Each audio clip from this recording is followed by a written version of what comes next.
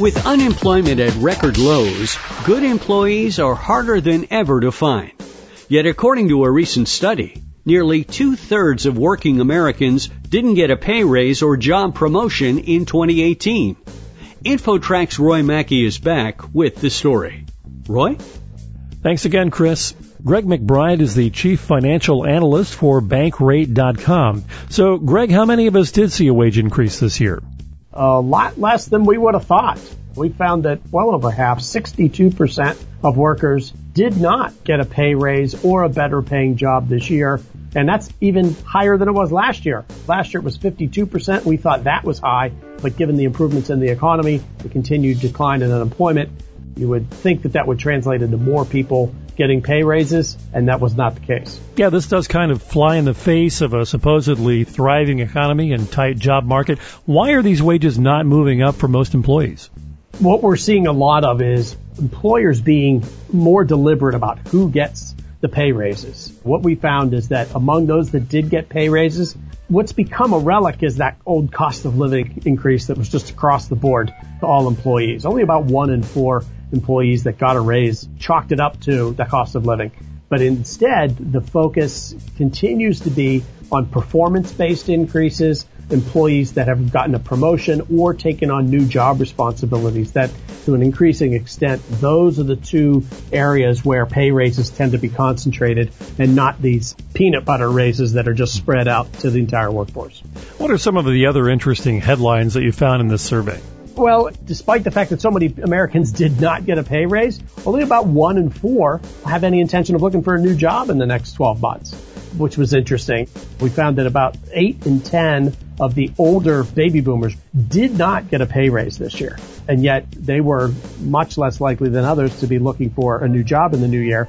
By contrast, younger millennials had the highest propensity to have gotten a pay raise this year and also the highest propensity to be looking for a job next year.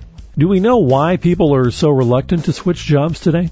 There's a real age delineation here. We don't see that among millennials. They're much more inclined to change jobs every few years. And, the labor force is such that career advancement, particularly in the early years, means you may have to move, you may have to take new jobs, you may have to change jobs a couple of times to propel your career forward. And what we see is millennials doing that to a much greater extent than was the case in generations past.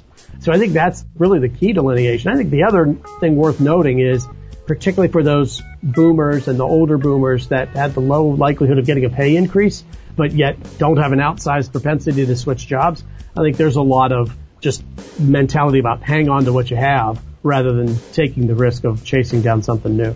That's probably true because you may be in a job where you feel secure and you hop to a new one and you just never know.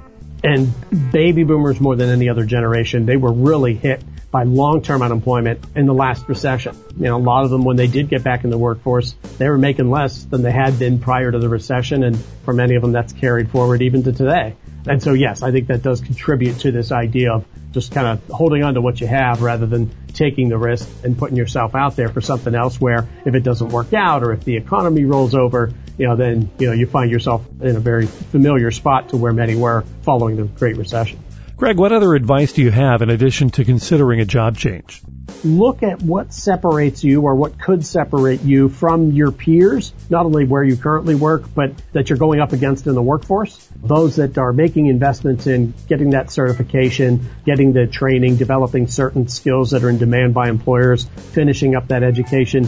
If those are the steps that are really necessary to separate yourself, take those steps. You put yourself in the best position because, yes, it's a tight labor market, but it's tight in particular areas for particular skills and particular professions, and that's where we're seeing the pay increases concentrated. So, put yourself in a position where you are in demand because this is the labor market where that really pays off.